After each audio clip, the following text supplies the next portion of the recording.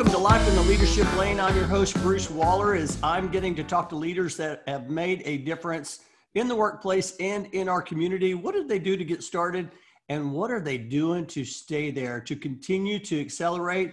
And we are in season 2, as I have a special guest kicking off the month of January, and her name is Halima McWilliams. And she is the Vice President and Director of People Operations and Culture at Corgan in Dallas, Texas. She has her MS, she has a SHRM CP, she has a PHR and a CDP. And for those who don't know, the CDP, that is a Certified Diversity Professional. And I am honored to have you on the show today. How are you today? I am great. I'm great. I'm experiencing good weather here in Dallas today, so no complaints on this end. And we're recording this actually in December of 2020. And so this is going to be played in January 2021. So we're going to talk about some things that are going to help you kick off the new year, refresh in 2021 and say goodbye to 2020 for sure. One thing though, that I didn't actually share on your intro is you are also a speaker. Sure. I was actually looking at, you have been speaking a lot about diversity, equity, inclusion strategies. And we're going to talk a little bit about that as we talk about volunteer leadership along the way. But I would love for you to just share a brief highlight of your organization, Corgan, and how you serve your customers. Sure. Thanks for having me, Bruce. This is a great time, and I'm looking forward to spending some valuable time together today. So Corgan, yes, is a global architecture and design firm in downtown Dallas. They've been around since 1938, and we have about 620 employees around the globe. Singapore, UK, and then in major cities across the US. And I am surrounded by some very smart designers and architects who really specialize in 6 different sectors.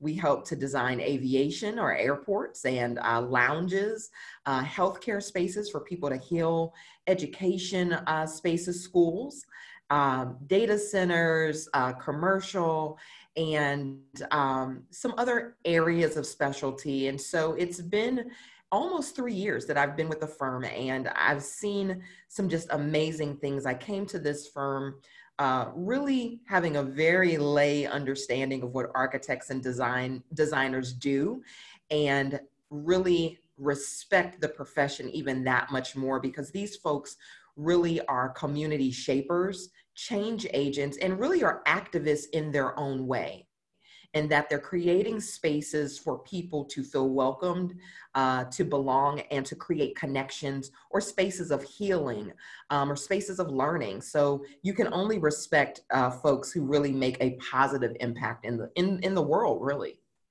I love that. I absolutely love that. You know, I was doing some research, and on your LinkedIn profile, it says activator, change agent, and culture champion. And I heard you use some of those words as you're talking about your organization. Yes, I believe in really the power of connection. And I believe that, and I've said this in some recent panels and webinars and speaking engagements that I have, is that we all have the ability to take action. We all have it. We all have the ability to get started and even restart. And sometimes that's every morning when you get up. You know, you are blessed to be able to get up, hopefully with full mind and faculties and the ability to move. And that's a day to get started and do something new, do something better, but also do something for someone else. And I know we'll talk about servant leadership and really being of service. And I think that we all have a responsibility to leave the place better than we inherited it. And it's something that is a principle that I've grown up with and I'm a full believer of. And so impacting the workplace and the culture, it's really something that I've been doing over the course of my career. I just didn't always name it, but I knew that it was something that I liked to do. I love it. Oh my gosh, that's so fantastic. Listen, we've just started. I'm already inspired. Folks, if you're listening or watching, get out your pens, get out your journals. You'll want to take some notes because this is going to be fantastic. So, Alima, I would love to hear, I want to hear from the start. I would love to hear a little bit more about like, where did it all start for you? Share your story and where were you born and Yeah. world did you get into HR? By accident. I think now the HR profession has definitely evolved where people choose it. And I think people chose it back in the day too, when it was called personnel or office administration. I started at a time when it was still called personnel. So clearly I started when I was 12, right? Exactly. But to take it back a little bit more, I was born in St. Louis, Missouri, home of the St. Louis Cardinals. So that is one thing about St. Louis. We may be fair weather about our football teams and sometimes even our hockey teams, but baseball, you better be a Cardinals fan or leave. But born and raised there, yeah. I think the Texas Ranger fans know the Cardinals quite well, Lima. Oh yeah, I was here. I lived here when that World Series was happening, and oh my gosh, it was a great time to be a St. Louis in Dallas for sure. But yeah, so born and raised in St. Louis, and spent the majority of my childhood, teenage years there. And over the course of my college journey, I started off at a school called Tennessee State, which is a historically Black college and university in Nashville, Tennessee. And I went there as a biology pre-med major because, of course, when you grow up, yeah, you want to be a doctor, you want to make all the money and all the things. And I wanted to help people, right? So that's what I thought. And I journeyed down that path as a biology major for about 2.5 or 3 years until I met organic chemistry. And organic chemistry said, hey, is this really what you want to do? And I said, you know what? After a compressed summer lab of organic chemistry and the course in itself, this is not what I want to do. So I quickly made a pivot and still wanted to stay in the medical field because I always wanted to work in a hospital. That was kind of always one of my dreams. I remember wanting to be a candy striper and all that stuff. So I traveled down the path of then saying, well, how can I use these credits to become a respiratory therapist?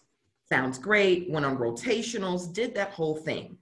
And then I ran out of money. And I was an out-of-state student in Nashville. So prices were high. And at that time, I was in school. My mom was in school pursuing her master's. And then one of my younger sisters was in school pursuing her bachelor's. So everybody's in school and money is tight. So I had to come back home. But that was fine because I found a hospital that had a respiratory therapy program that I could complete my studies. Great. So I only had about 1.5 years to go. I got back home and the hospital lost funding for the program. So now, what do I do? So now I have all of these pre-biology, pre-med credits, all of these medical credits, and I'm not about to start over, but I need to figure something out.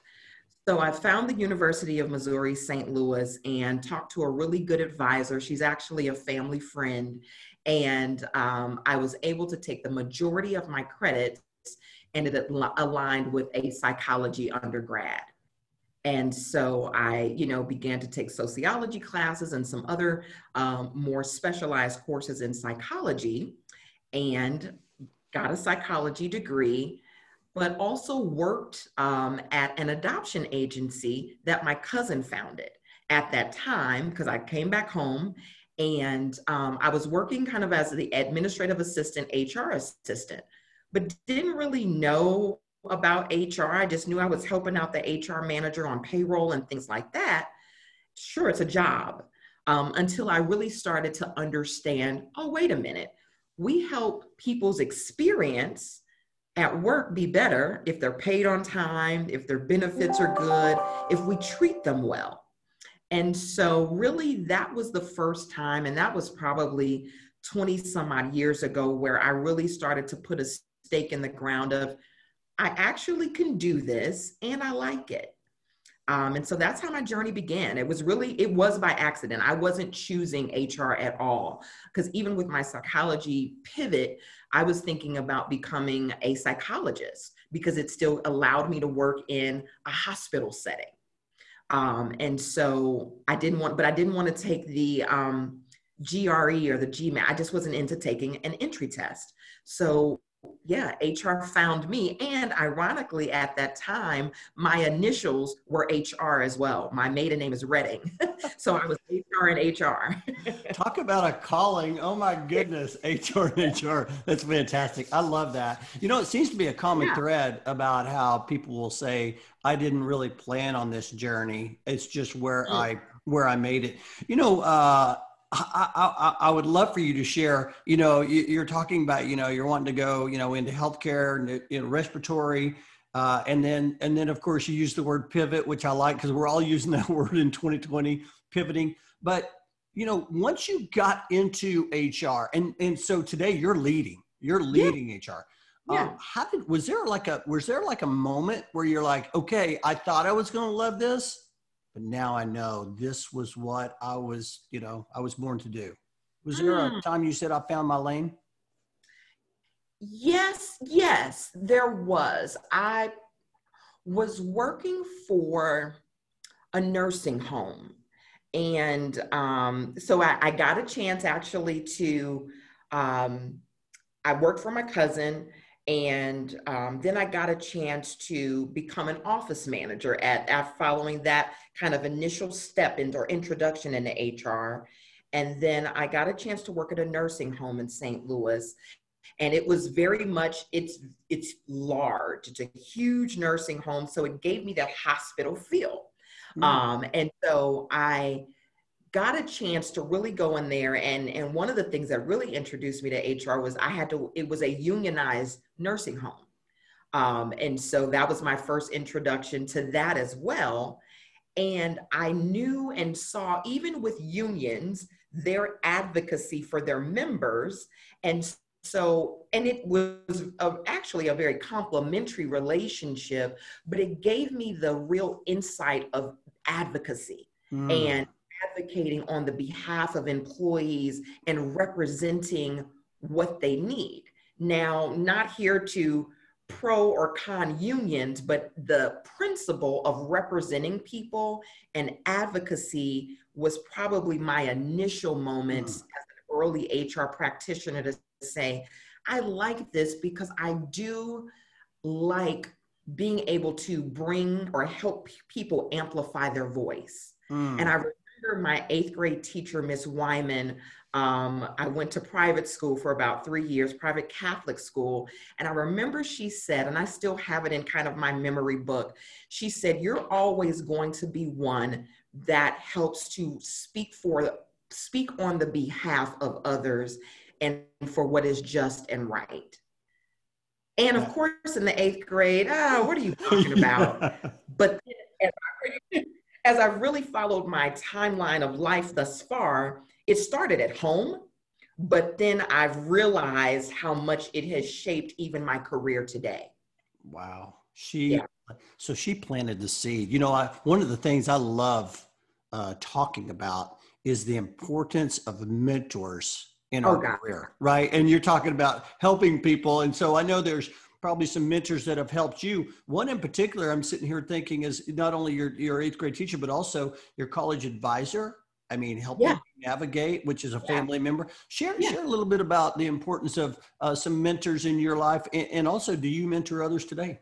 Absolutely. I think that the mentorship relationship is absolutely core to my success thus far. Without it, I would be very much still floundering.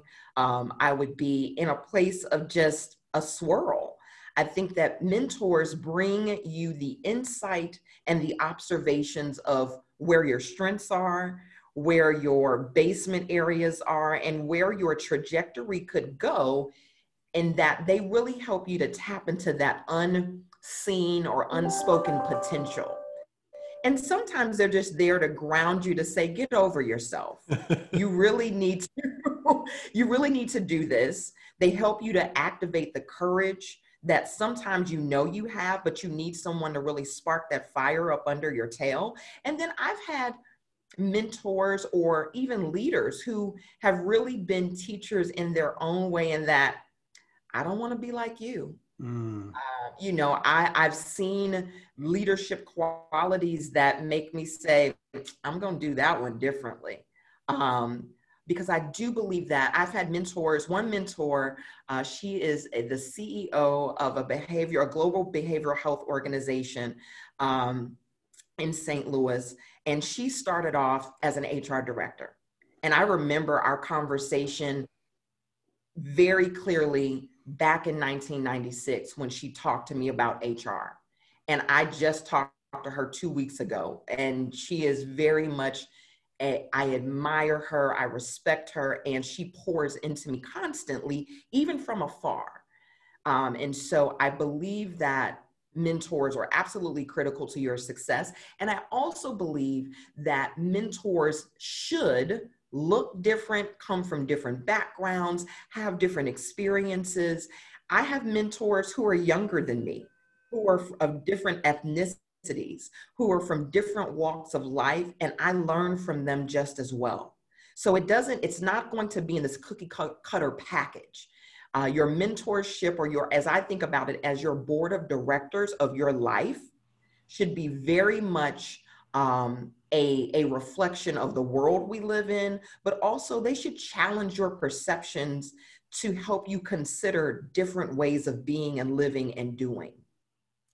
I love that. I can't remember who I was listening to, but they were talking about the importance of mentorship, and a great mentor will challenge you. So you know you have a good mentor when they are challenge you. Yeah. I love also how you talked about how you can also, it's not about just helping you along the way, but allowing you to see what good looks like, and Yeah, also what not good looks like. absolutely. And we're all human. So that means that we are perfectly flawed individuals. And I think at times we put greater expectations on people based on their title or Mm. what they've achieved, and we put them on a pedestal until sometimes you get to a place where you realize, you know what, you put your pants on just like me, and you're going to have bad days, you're going to have good days. But I think what's important is to recognize it and be aware of when you're not showing up in your best light, but also being aware that I think part of what has helped my journey, Bruce, is giving people grace and giving Mm. yourself grace, because we are going to mess up, and it's okay as long as you recognize it, acknowledge it. And if there was someone involved that you hurt or caused pain to, you are humble enough as a leader to apologize. I think that we are in a society right now where it's hard to be vulnerable. And I think we need to get back into the practice of having vulnerability and courage exist at the same time. I love that. I know that Brene Brown talks a lot about vulnerability and courage. And, I think that 2020, as we look back on the previous year, I hear that term a lot about how we need to give more grace. And I think we're doing that, right? We're accepting the fact that, hey, you know what? This isn't perfect, but this is where we're at right now. And so I think there's some silver linings. I would love to talk a little bit of leadership 2021 as we do reflect on 2020, because I think that's one of the important pieces of moving into a new season, is reflecting on where were you and where do you want to go. Yeah. Were there any silver linings, or have you seen, how did you shift in your leadership in 2020 that's going to help you move forward? Yeah.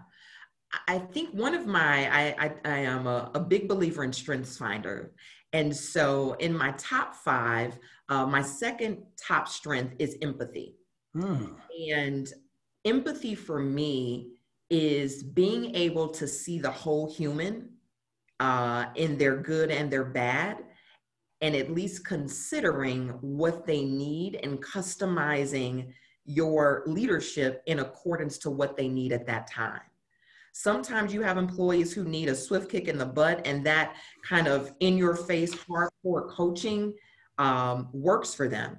And other ones, you need to have a softer and more gentle approach to inspire them to get up, dust off, and keep moving forward. And so I believe in 2021, as leaders, it will be even more imperative that we are empathetic and we are mindful of how exhausted people are right now. And that exhaustion is going to show up in many different ways. And giving people, again, grace. I was telling a group of leaders here in DFW just yesterday who were in the learning and leadership space that we have to understand that in this pandemic, especially in the diversity and inclusion space, we have some people, as my mother says, who have been living a pandemic life all their lives. And so usually that's people of color. Those are people who are in underprivileged positions. And so you have to be mindful that 2020, especially in this virtual world, this Zoom world, we got a high definition view of people's lives in a much more intimate way. And so now that we've been able to be invited in, be it by choice or by force, into people's whole homes and their whole humanity, we now have the position as leaders to consider and customize how we move forward. And it doesn't mean that we don't have goals and priorities and objectives and bottom lines to consider, but we now know that the whole human has to be in a much wholer position to affect those things that affect our ultimate outcome, which is our bottom line, our revenues, our profitability. If our people aren't good, we're not good. Mm. Mm. Yeah, that is so true. Oh my gosh, that's so true. You know, speaking about that, I was sharing with someone that, you know, we've been talking about diversity for a long time, talking about it. Yeah. But really, 2020 was a year that all of a sudden people said we need to do something about it. Absolutely. True. Absolutely. I mean, you're now, like, one of the things that I saw you recently spoke at in December was you were talking about how to design a diversity, equity, and inclusion strategy. Yeah. I mean, is that part of 2021 for you and more focus for you and your organization? Yes. This past year, 2020, July, for Corrigan, we actually just took our first formal step forward. And I say first formal step in that at Corrigan, I mentioned we've been around since 1938. Corrigan has actually had about a 30-year journey in the diversity and inclusion space. Now, it started off from a very compliance-driven place, which is traditional in many organizations from an EEOC perspective. And that's okay. That was a start 20, 30 years ago. However, over the course of this 20 to 30 year evolution, there have been other relationships and opportunities that the organization has cultivated, but never formally named diversity, equity, and inclusion. And so this year, we actually stood up our strategic framework, which is called Belong. And it really is, again, just a manifestation of really what is culturally important to Corrigan. We just never formalized it. And so now we are in our maturity journey in DEI and have begun to name it and really share it out internally first. Because we believe that we need to take care of home first before we start showcasing what we're doing externally. And so over the course of the summer, from about July through September, we conducted 38 listening sessions around the world to hear from our employees in regards to what does diversity, equity, and inclusion mean? Should we have a conversation about systemic racism and injustice and gender identity? What is our readiness to really have those conversations? Are they scary for some? Absolutely. But we address that early on to say, look, we know that this is going to make some uncomfortable, but we ask you to opt in to the conversation. even if you don't have anything to say, just come in and listen to gain perspective and understanding of someone else's their condition, their life, or their experiences. That's where that empathy comes into play. So we have been able to have those conversations because we also wanted to hear from employees. And I've been at organizations where the cascading strategic plan came from on high without consideration of what the employees really need, want, or want to connect to. So we did this to ensure that we had all in buy-in from the top and the bottom. So it invested into 3 priorities for us in 2021 relative to our commitment around talent acquisition, around unconscious bias, and then around our governance structure, which is going to lend to our accountability. We want to ensure that our talk is also our walk. Let me a couple things on that. Number one, I want to go here first. Number one is you use the word opt-in, and I think that for it to really, for anything like this, tough conversations, for those to work. You talked about, in the past, it's from the top down, being able to frame it up to where the employee knows that, hey, it reminds me of hey, do you want to subscribe or unsubscribe? Do you want to opt into this conversation? We want to encourage you to do that. I love that. Where did that come from? I mean, opt in. I hadn't heard that before. And that is a fantastic way. And I know the listeners who are listening today are going to really get something out of this, because it's it just sounds different. Yeah, I think part of it comes from, so in one of my many former lives, I was a group fitness instructor. I taught Zumba. What? Yes. I love it. I taught Zumba. I've lived over a couple of different cities, and one of them was Atlanta. And so I got a chance to go to a Zumba class some years ago, and I really liked the format. And I said, oh, I could be a coach. I love multiple streams of income, by the way. So that was okay, let me do this. And I had recently gotten laid off. And so it was just a great time for me in life. I was like, let me do this. So I pursued the training. And then after I got certified, I actually moved back to Dallas. Mm-hmm. And one of the things that I would always share with my students as I was teaching class was, there is an all-in version of this routine or format that I'm about to teach, or there's a modified version. But if you want all the results that you came here for, you're going to have to fully opt in. Mm. And so, because even for me as a Group X instructor, when I would hear the word burpee, I was opting out. Nope, not doing it. But I also knew that honestly, a burpee was one of the most effective frame reshaping exercises that you could do. So when I ask people to opt into conversations that either they've never had before, they've never been a part of, or they automatically assume is going to be uncomfortable, I'm asking them to opt in to doing the work required to get to the other side of where you're trying to be, which is either an ally, an upstander, or at least just having an awakened consciousness. You've got to choose to come into the conversation. That's fantastic. So that was the first thing when you said opt in. It just really caught my teeth. The second thing is belong. So this is the name of your program. Is that an acronym, or tell me more about that?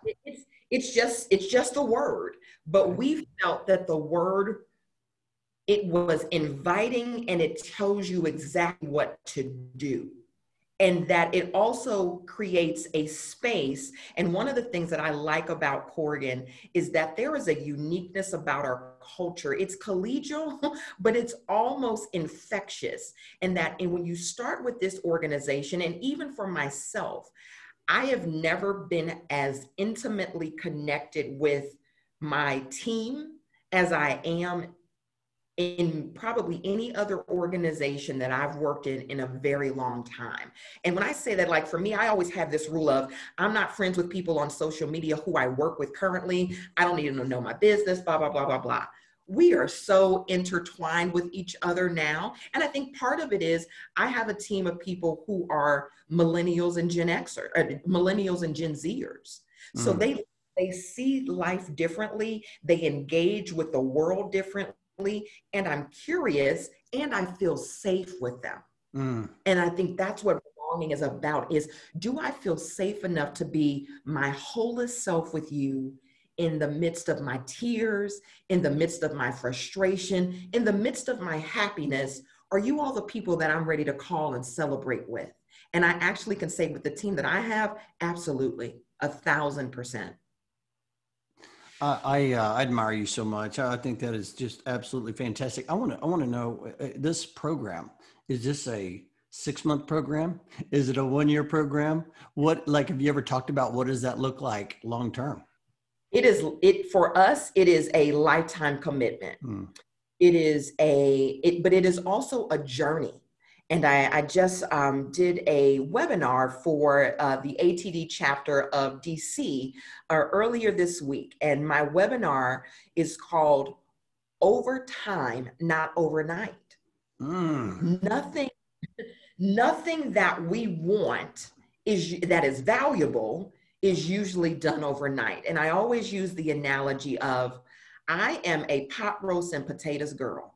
I love it. I'm with you. Count me in on that. Exactly. But at no point do I ever want my pot roast to be cooked in a microwave. I need you to put it in a crock pot with the potatoes and the carrots and all of that, so that marination and tenderizing can happen over time. 12 hours, I know that this is going to be the best darn meal, and I'm about to curl up on the couch and have a lifetime movie moment in my pajamas under my blanket. But if you tell me that you just cook this in a pot roast or in a microwave, I don't want it. And it doesn't yield the same fulfillment and richness that an overtime, intentional and deliberate, type of action looks like. And so for us, belong is very much an evolution. Like I mentioned, we've been journeying on this for 20 or 30 years. So this is just our next step in our maturation as an organization, because belong isn't just about diversity and representation. It's about people feeling included. It's about people feeling connected, but it's also about the whole human. I was just meeting with one of the ladies on my team. She leads our wellness and health strategy. And so we think about, what are our dads who are new parents? What do they need? And so we've been successful at rolling out a paid parental leave program that honors the mom and the dad, or the two dads, or the adoptive single mother. We're thinking about it from a broader lens than, I'll say, the traditional space, because we know the average age of our employees is 36. We have some family planning people here right now. So we want to ensure that what we can offer meets their needs to the best of our capabilities. So that's meaning that we're considering other personas, and this is my design thinking, human-centered component coming in. Who are these people? And what do their lives require? And how, as an employer, can we address it to the best of our abilities? So for those who are listening, you're missing out on, you're going to have to watch this video, because Halima is like using her hands to like structure this conversation. I absolutely love it. Let me ask you this. So one thing I failed to mention earlier is that me and you both serve on the Company Culture Consortium of Dallas board, as we help companies with looking at different cultures and shaping cultures.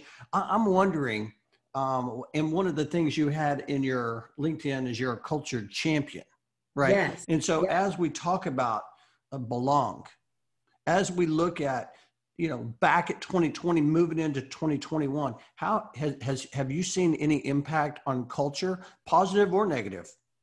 Yeah, I have. I think in good ways for sure. I've seen leaders and cultures be mindful of what Mm, employees need right now, be it the connection and recognizing that it is core to our sense of being at times, and that we're spending hundreds of hours with these same people in office, online, year over year.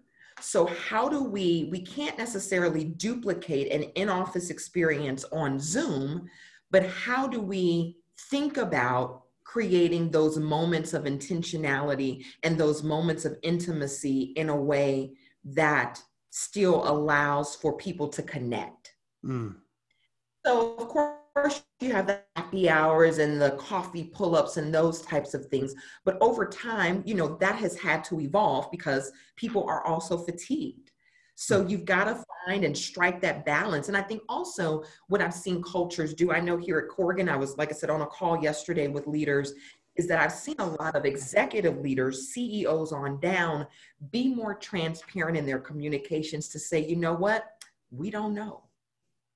And I think that it is a very honest place to come from, but I don't know if it was always practiced, the authenticity of, I don't know, and the vulnerability to say it. Isn't that something how, before 2020, for a leader to say, I don't know. Most of the time, as a follower, you're, well, I need to know, show me that vision. But as we hit 2020 and all the things that we faced, for the leader stand up and say, I don't know, felt really, honestly, it felt comforting.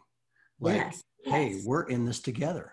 yes. We're in this together, and, we will get through it together if we all dig in and we're responsible and we're committed to being safe and thinking about our neighbor and all of those things. We will get through this.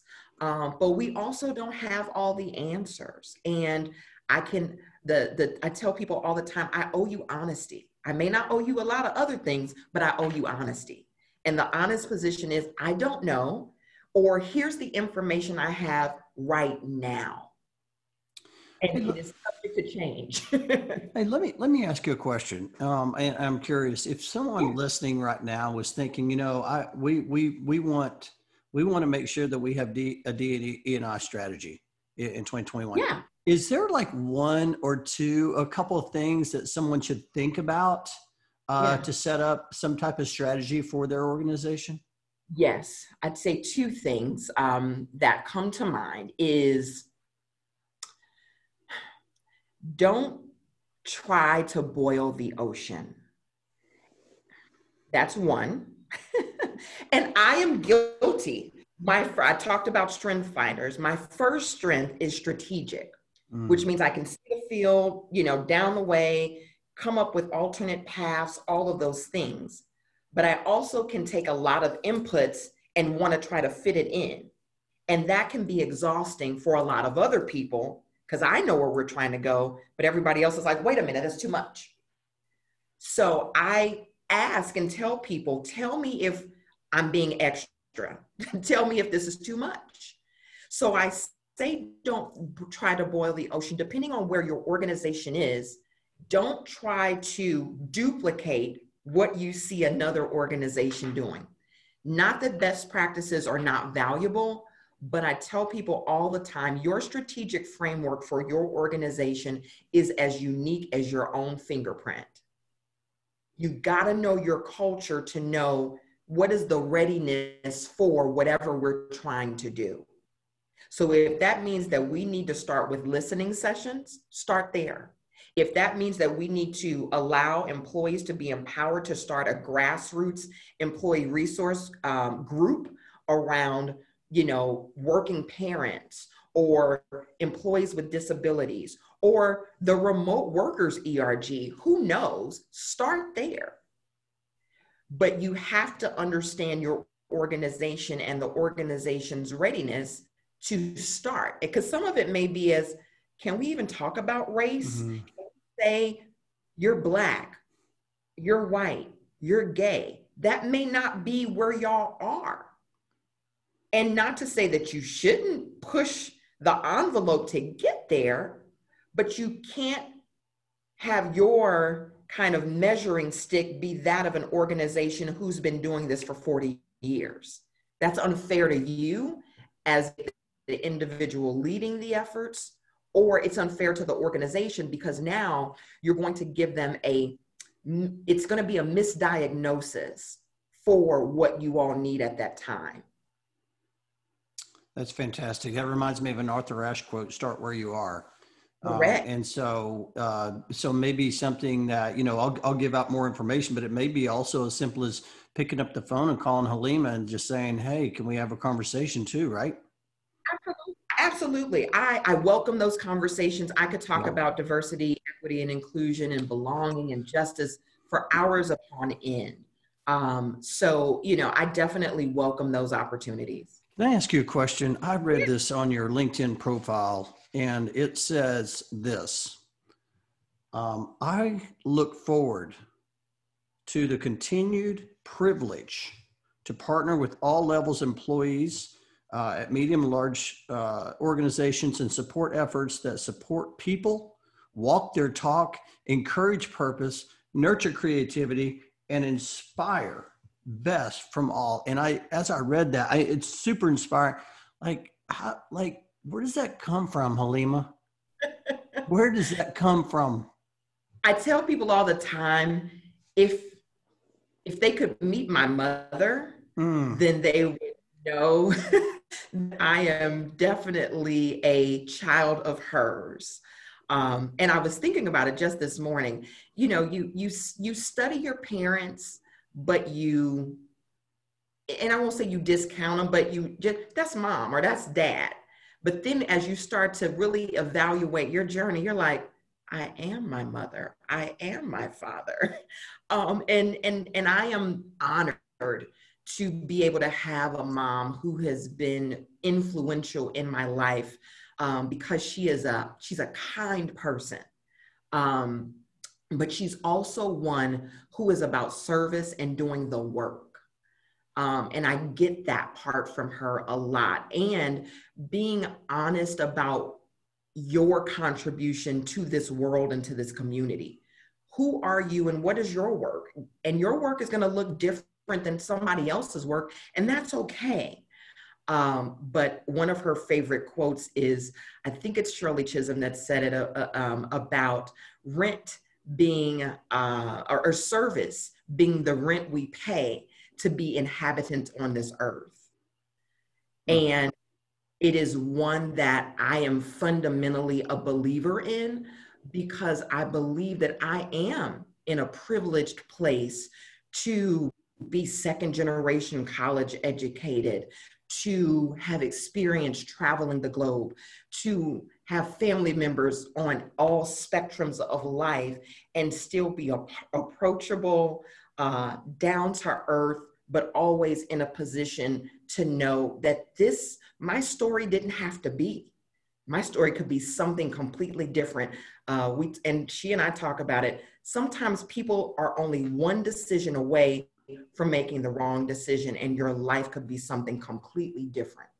I mean, think about your conversation with your college advisor. I mean, it could totally change that. Man, listen, perspective. That is absolutely fantastic. And I'm so glad you shared that. Oh man, I got chills here. Oh, that is so good. I want to just shift real quick and I want to talk just for a couple minutes on volunteer leadership. I mean, you are busy. You are busy, but yet you find time to volunteer for Company Culture Consortium of Dallas that we volunteer together. You also volunteer on the DRC, which is Dallas Regional Chamber Talent Attraction Council. And then I saw where you were also like a judge for an awards chair for, I think it was Access. Share just what do you how do you look at volunteer leadership and why is it so important to you? Well, I think just a continuation of service. So I am a sorority girl. I belong to Delta Sigma Theta Sorority Incorporated, and this organization has been around since 1913. And I've been a member for close to 25 years. And one of the things that drew me into that organization was its three commitments, which is sisterhood, scholarship, and service. And it is something that I fundamentally believe it's our responsibility. And a lot of times we see these problems and these things that exist, and you're kind of waiting on, well, yes, somebody needs to fix it. Yeah, somebody, you.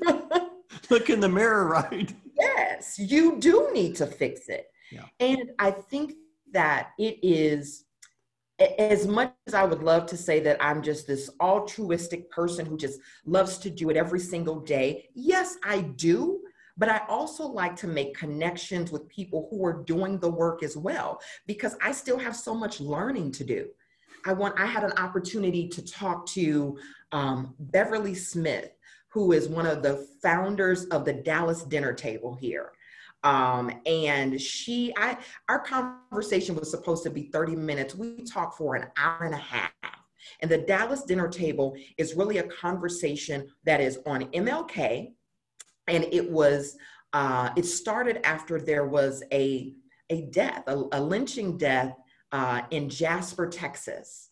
And it was really to elevate conversations across Dallasites to have conversations about race and inequality and things of that sort. And so I am just getting introduced to that organization, and by way of being of service, but I get the gift of being able to talk to thought leaders who get paid thousands of dollars to speak at engagements. I got 90 minutes with this lady. So I get a chance to connect with people who are awesome and amazing by way of my service. So I'm gonna always be of service, because you never know who's gonna change your life by a conversation. That's fantastic. Oh man, Mel Robbins said that one time. I was sitting at a conference and she said, a conversation can change your life. And I've never forgot. And now here you are telling me the same thing, and it still applies 20 years later, and it will apply 20 years from now and continue. So I love that. I love the importance of, and I talk about this a lot, and that is the importance of showing up. Yeah. Because you never know who you're going to get to talk to, number one, and number two, where that conversation is going to go. And Bruce, I'll say this, I'm not a natural networker. I really don't like it. I don't. It feels awkward. It feels weird. I don't choose it normally. So part of it too, my service is me pushing myself to do what I don't like.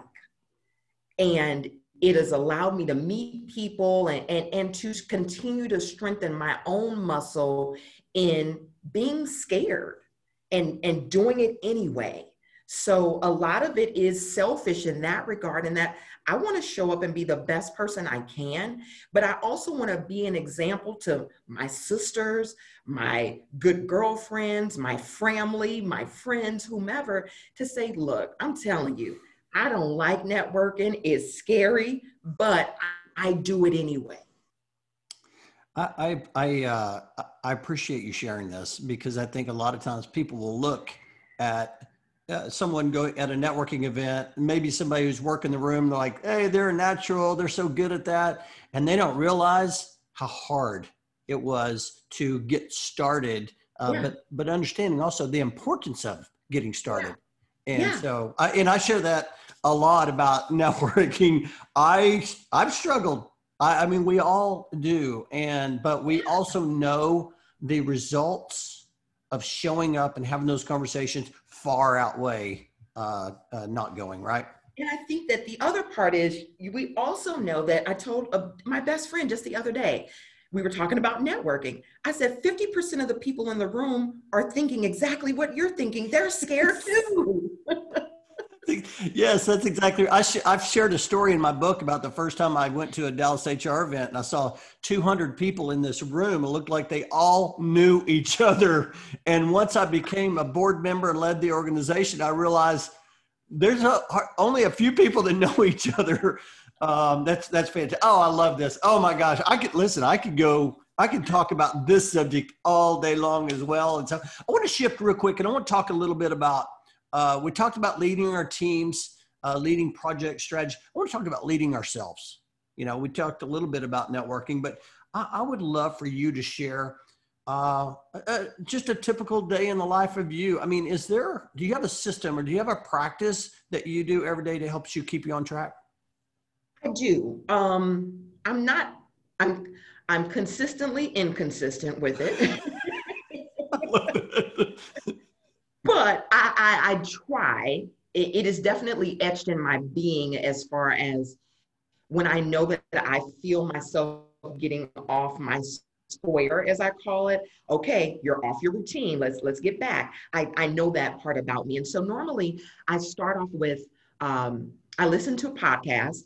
And it depends on how I'm feeling that day. Sometimes it's true crime, sometimes it's business development, but I don't want to turn on the TV. I just want to get into kind of a zone of listening and history. I'm a history buff, so I like to understand that. So I'll get into kind of my podcast zone.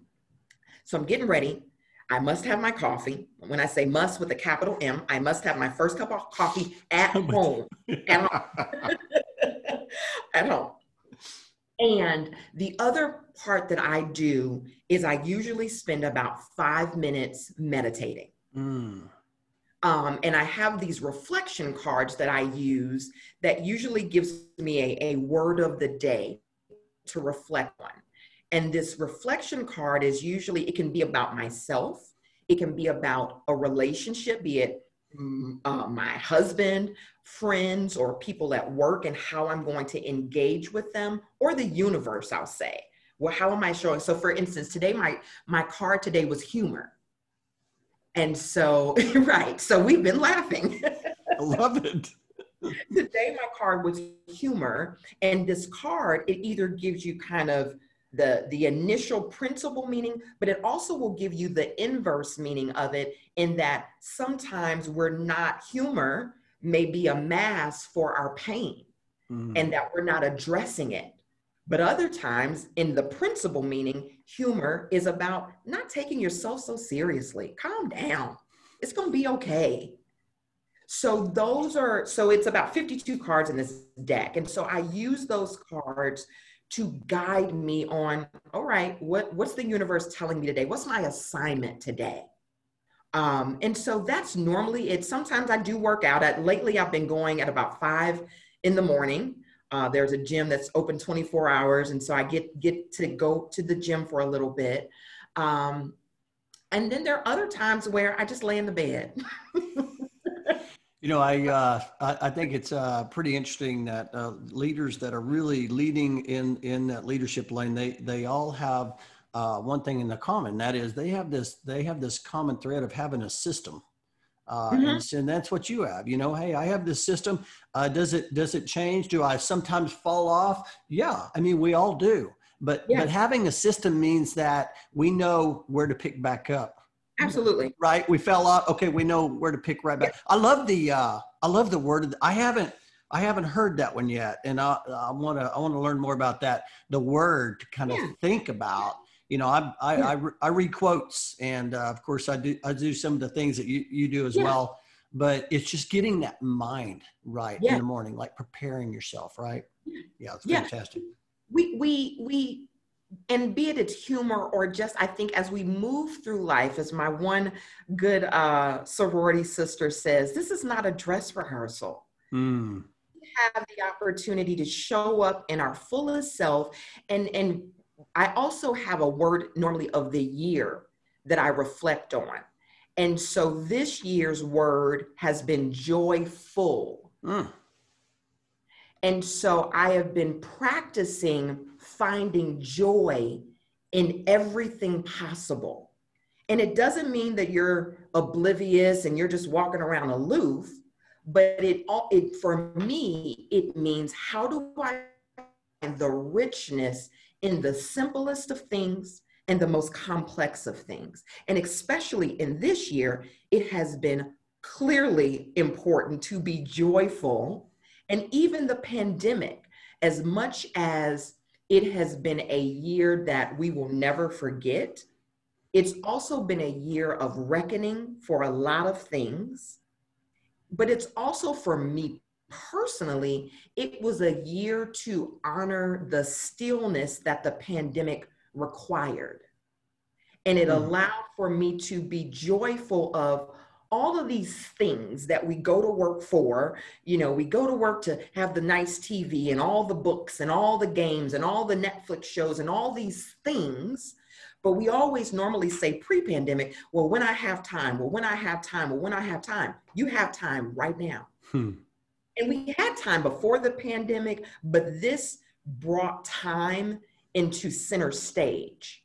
So I allowed this year to be okay and really enjoy the stillness and be joyful sitting on the couch on a Saturday and getting to read a book uninterrupted for hours. That's fantastic. So, I love that. Oh my gosh. Oh my, listen, the time flies. I've got one question before we go into it's time to accelerate. I do like to ask leaders that if they've had some, I mean, you've shared some incredible advice today. Is there any more advice or any advice that you received that you often find your time sharing as well? Yeah. With others? I think the thing that I've probably had to come away with over the course of my journey, and it really has to do with purpose, because it's going to ultimately show up in who you are, is honor yourself and honor your goodness and what you bring to the team, to the work, and allow it to show up 100%. There are times where we want to belong, and sometimes we feel like belonging means you need to look like somebody else, or you need to, walk this talk, or you need to be this way in order to fit in. No, inclusion is about bringing yourself to the table in your fullness. So that is and there was a time, Bruce, where I ran away from that a little bit, where you're trying to fit in. Because you're early in your career, and am I supposed to wear suits? Am I like, you don't know where you fit yet. But I think with age comes wisdom. And I think there is also, you can't run away from what the design that the creator has for you. It's your design. You can't run away from it. You are you. Man, I got to tell you, my heart is so full right now. That is so good. I put together a 10 do's and don'ts of networking. I know we were talking about that earlier. One of the things I put on there tie or no tie. Well, you got to be you. And that's what you're talking about. You've got to be you. And so, hey, oh my gosh, this has been so good.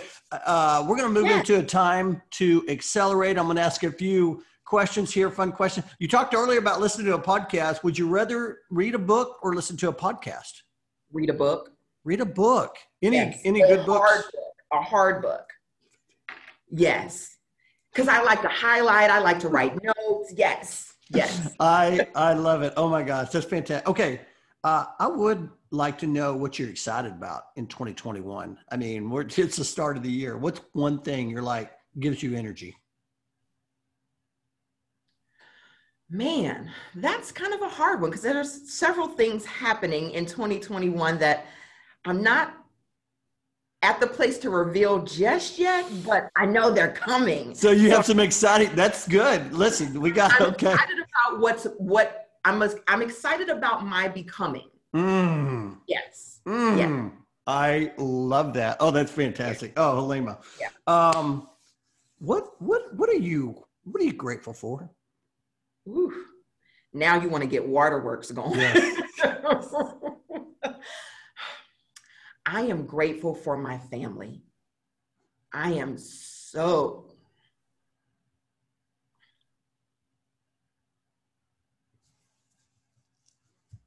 I love it. I'm right there with you. Man, it's a great time to Yeah, be grateful, isn't it? very much so. They're amazing. They're amazing. You're amazing. My husband, my mom, my sisters, I'm grateful. It didn't have to be this way, but it is. I have an awesome family. Awesome. That's fantastic. Oh my gosh. Oh my gosh. I, I promised I wasn't going to cry. It's hey, okay. hey, Vulnerability and courage is what I talked about. listen, I'm grateful for you. I'm grateful for the opportunity I'm grateful for Lynn Stewart for asking me to come serve on the board. And all of a sudden I get to meet you and serve with you and now become friends with you. And by the Yes. way, we were talking about mentors earlier, formal, informally, you've been a great mentor for me. I get to see like, oh my gosh, you keep going. I love it. And I'm learning so much from you Yes. on the DE&I front. I'm grateful for you. Okay. Here's my last Yes. and final question, probably my favorite question that I ask on the show. And here's your question. Halima, 10 years older, is knocking on your door Okay. today. What is Okay. she telling you? Whew. Uh, she is telling me, keep going.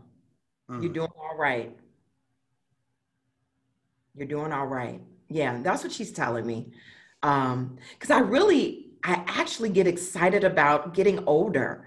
There's just a richness about getting older that I actually am appreciative of. My sister just turned 40 last year, and I said, "Sister, oh, you can't wait, honey. 40 is amazing.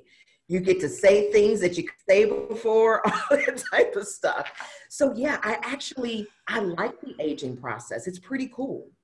Oh man, that's fantastic. Listen, just like you said in your line, it's a privilege. It's a Yeah, privilege to yeah, be here with you today. I've learned so much. I appreciate you sharing your wisdom and your perspective. If someone wanted to find or learn more about you or connect with you, how yeah. is the best way that they would go about doing that? Find me on LinkedIn. I am there daily. So find me on LinkedIn. Let's have a virtual coffee chat. Let's have a phone call. I'm here for it. Um, Me being of service is truly a part of my core purpose and values. I truly want to be a positive impact on someone else's life. So if I can serve, if I can help, if I can be a listening ear or a contributing party, let me know. I'm here. Well, Halima, you're definitely driving in the leadership lane, and I'm honored to be on this journey with you. Same And here. I cannot wait to see what's ahead for us. So, again, thank you for being on the show, and most importantly, thank you for your friendship. Absolutely, sir. Happy New Year. Talk to you soon. I can't wait to share this. I'll talk to you later. All right. See you.